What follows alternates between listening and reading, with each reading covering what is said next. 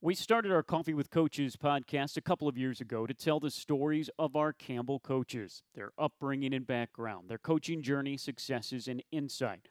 Search Coffee with Coaches Campbell online or wherever you're getting this now and have a listen to great insight from all of our coaches. Coaches who are now dealing with unprecedented challenges and a unique sports landscape thanks to COVID 19.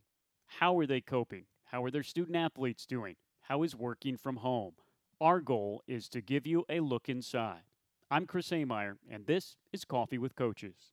On the afternoon of March 12th, the Campbell softball team finished up their first and last Big South Conference game of the 2020 season. The 1-0 loss to Gardner Webb was a brilliantly pitched game by Campbell senior Megan Richards. Richards struck out a career-high 12 batters in the tough luck loss. The two teams were warming up for Game 2 of a scheduled 3-game Thursday night when word came down that the games that night were canceled and play was to immediately stop because of the virus. There were audible gasps and shouts and cries from both dugouts. It was the sounds of two teams knowing their seasons were over. It would be days before the entire season was officially canceled, but we all knew. Players, coaches, fans, we all knew that would be the last time softball would be played this spring at Amanda Littlejohn Stadium. It would, in fact, be the last home spring sporting event played at Campbell. Head softball coach Sharonda McDonald was on the softball field in the middle of it all, the first to get the message. I went and told the other coach really quickly, and I came back over and just told them the news that we just got that, that would, at least because at that point it was through the weekend and the Big South was going to make another decision. But with some of the other conferences we're already doing, we kind of had a feeling that this was going to be it for our season. But it was, I broke the news to them and it wasn't just our seniors. It was the collective from all the players on our team were, noticeably upset. And physically upset. And it is definitely one of the hardest conversations I've ever had. We took a second to, have a few words for the seniors. But I think the rest of the team was really upset too, because at that point, I think they just have really grown so close, and over the year and a half that I've been here, you've really seen a shift in our culture a little bit. And that shift has included the care they have for each other and the relationships they've built with each other. And we've really worked hard on that. And so to see this season end for them, I think it was more than just, we don't get to practice or we don't get to, hit or we don't get to field. It was more so like, this is my time with this team is done. And every year that team will never repeat itself ever. Things happen, new players come, the day changes. So I think for them, it was definitely more so my time with this team won't happen anymore, which was hard for them. But to see their reactions was pretty heartbreaking. And having to break that news to them was tough. We knew it was coming and it was happening other places, but when it actually happens, it feels a lot different than even what you're anticipating. So it was tough for sure. It's a tough pill to swallow when it happens. But then you take a step back and just take a look at what's going on around us. It was definitely the right thing to do, just for the safety of our student athletes and the health of our student athletes and for everyone around us in our community and around the country. So as difficult as it is, and you kind of have to take some perspective and really, what we get to do is do our sport. But, we don't get to do it right now, but it's for a really good reason.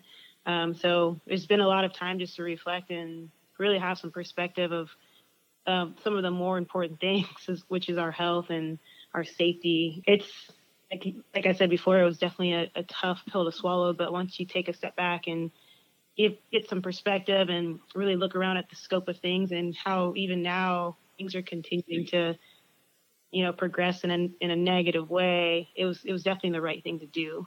With our seniors, especially, we at the end of the year, we like to celebrate them. We like to celebrate them because, playing softball for, some of them have been playing since they were 4, 5, 6 years old for the majority of your life is a big sacrifice.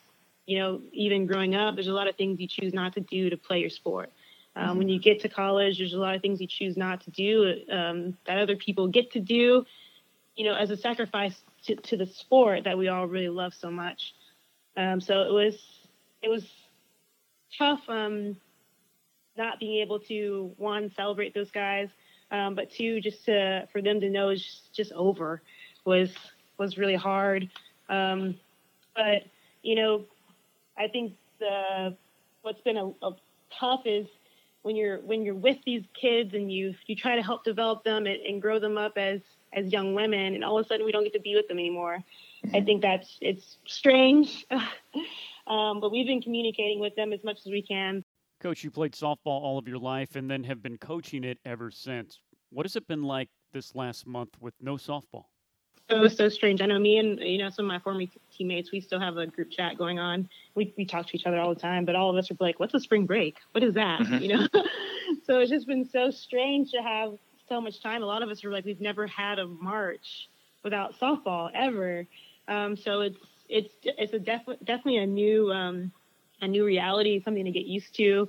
I just still try to wake up at a normal time because it's really easy to stay up all night and watch Tiger King and things on Netflix and then wake up late. So for me, it's just trying to stay up, get up at a normal time, still, we still get with our emails and still go over some recruiting stuff. And, that part never stops anyway. Still trying to prepare for the next year, for the next opportunity we have. So I get up in the morning, get to work. It's a little bit different because now my husband's next to me too, getting to work. So different kind of coworker that I'm used to having, but it's been awesome. But yeah, it's just working from home and trying to stay home as much as we can, trying to do the right things with the social distancing. But yeah, just a lot different for sure. I've been building some things.